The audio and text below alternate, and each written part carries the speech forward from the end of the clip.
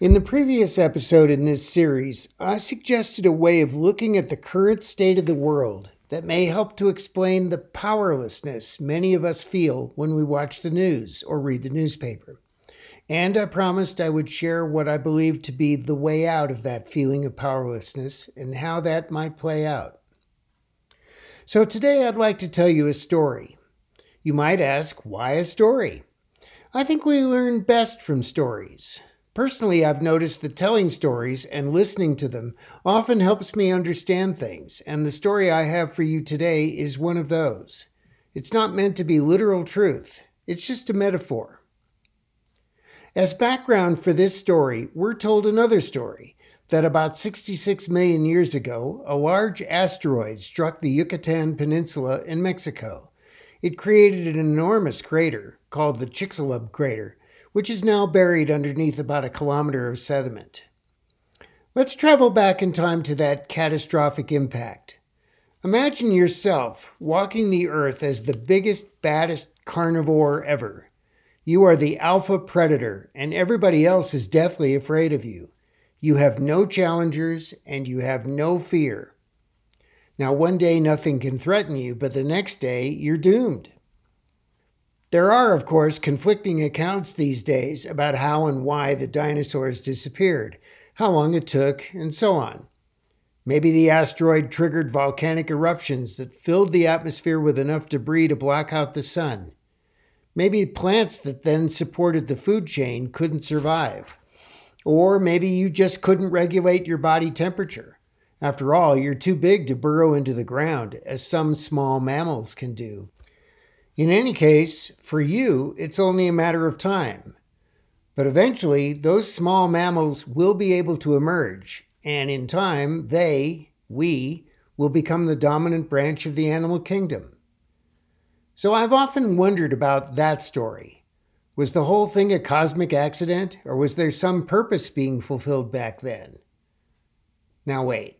I studied physics in a university setting long enough to know that scientists view the physical universe as a system, a machine that unfolds according to rules and laws, some of which we've been able to quantify and explain.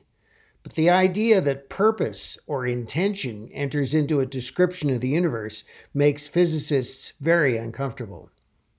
Regardless, here's the first piece of my story. Once upon a time, Earth used an asteroid to rid herself of a dead-end class of creatures.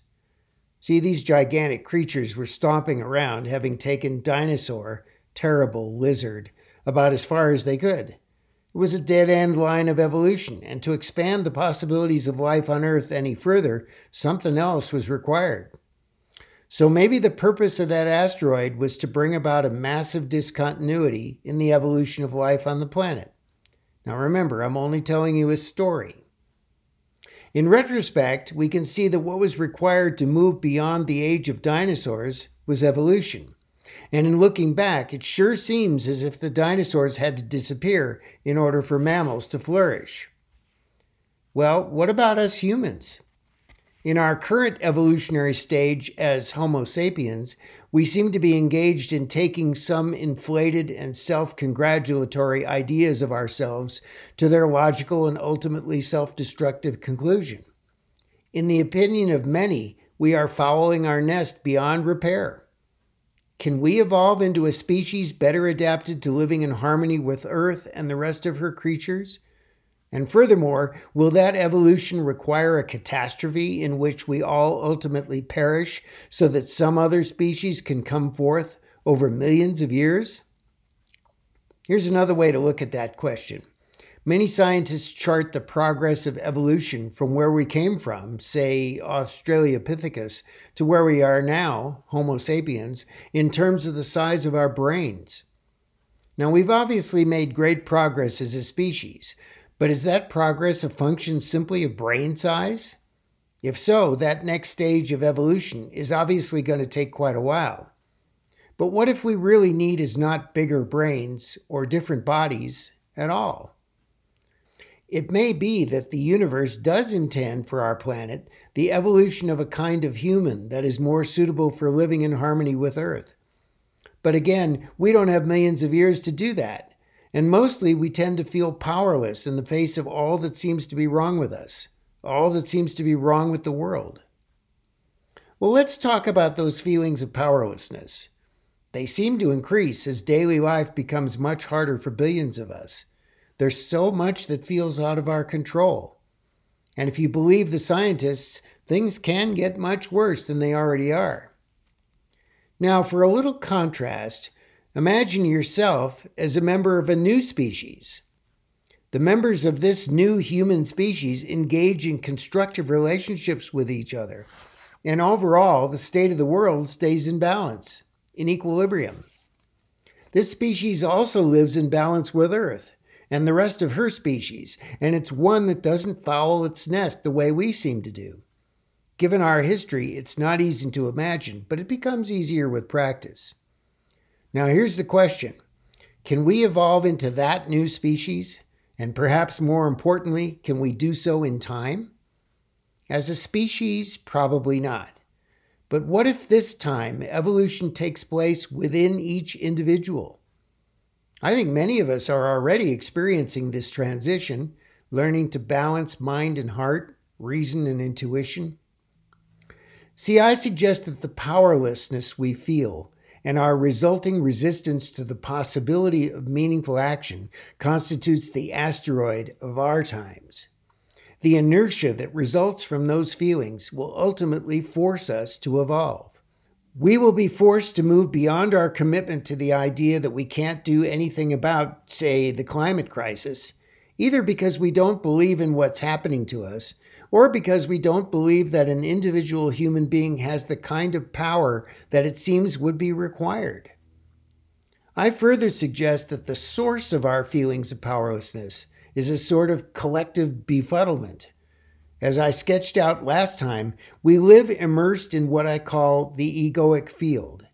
That field is much like the water a fish swims in. The fish doesn't see the water per se, but rather looks at everything through it. And the things it looks at appear distorted to whatever degree the water is cloudy or colored or just refracts the light that passes through it. The egoic field is the water through which we look at everything we perceive. It consists of a view of life that was adopted by each of us in order to cope with childhood feelings of powerlessness. So it's riddled with false narratives, self-limiting beliefs, and all the reasons why we're not able to live fulfilling lives in harmony with all of our fellow humans. But it has one additional characteristic that makes it truly insidious. It has been programmed to ensure its own survival. And it does that by pretending to be individual personal egos that show up as character defects within each of us. This is the ego on a global scale, and if we're honest, I believe we can see it everywhere we look. That means that each of us stomps around on the planet as mostly ego while pretending to be who we really are. But the ego is not real. It's an invention, an outgrowth of our strategies for coping with the powerlessness of childhood. You and I, on the other hand, are real. So what are we to do? Can we reform the ego or retrain it or heal it? See, I think that reforming and retraining and healing are appropriate for something that's real. But the ego isn't real. See, I believe that in the face of the asteroid of our times, we are being given no choice but to evolve. But what does that look like? And how do we do that? And again, do we have time? I promise you, we can each evolve into the next stage of human being, what has sometimes been called Homo spiritus. It only takes an instant. Now, how can that be? Well, it only takes an instant because that's who we already are. We're not trapped in bodies with brains that aren't up to the task. We're not trapped in a world where there's not enough to go around, where we have to compete with each other for resources or friends or lovers or status or anything else. We're not trapped in dysfunctional political and economic systems that abuse us. All that's the province of the ego, of the collective story that we tell ourselves. We're living in a nightmare. You can't fix the nightmare, you just have to awaken from it. And because we're living this nightmare, this illusion of being separate competitive beings, All we need to do is to begin to view dispassionately the egoic field as it jabbers endlessly about what we need to do and who we need to be. Or, if you prefer, rip off the virtual reality goggles you've been wearing all your life and return to reality. Okay, so here's my story.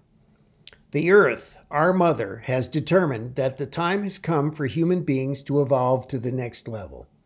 Homo sapiens has become a dead-end species, unable to alter its relationship to the Earth and to all the rest of her species. We're stomping around, having taken our powers of reason and rationality and problem solving as far as we can within mass consciousness. So Earth is ridding herself of that troublesome species, not en masse with some cosmic cataclysm, but individually with a broad array of physical and psychological pressures which together have the effect of giving each of us a choice.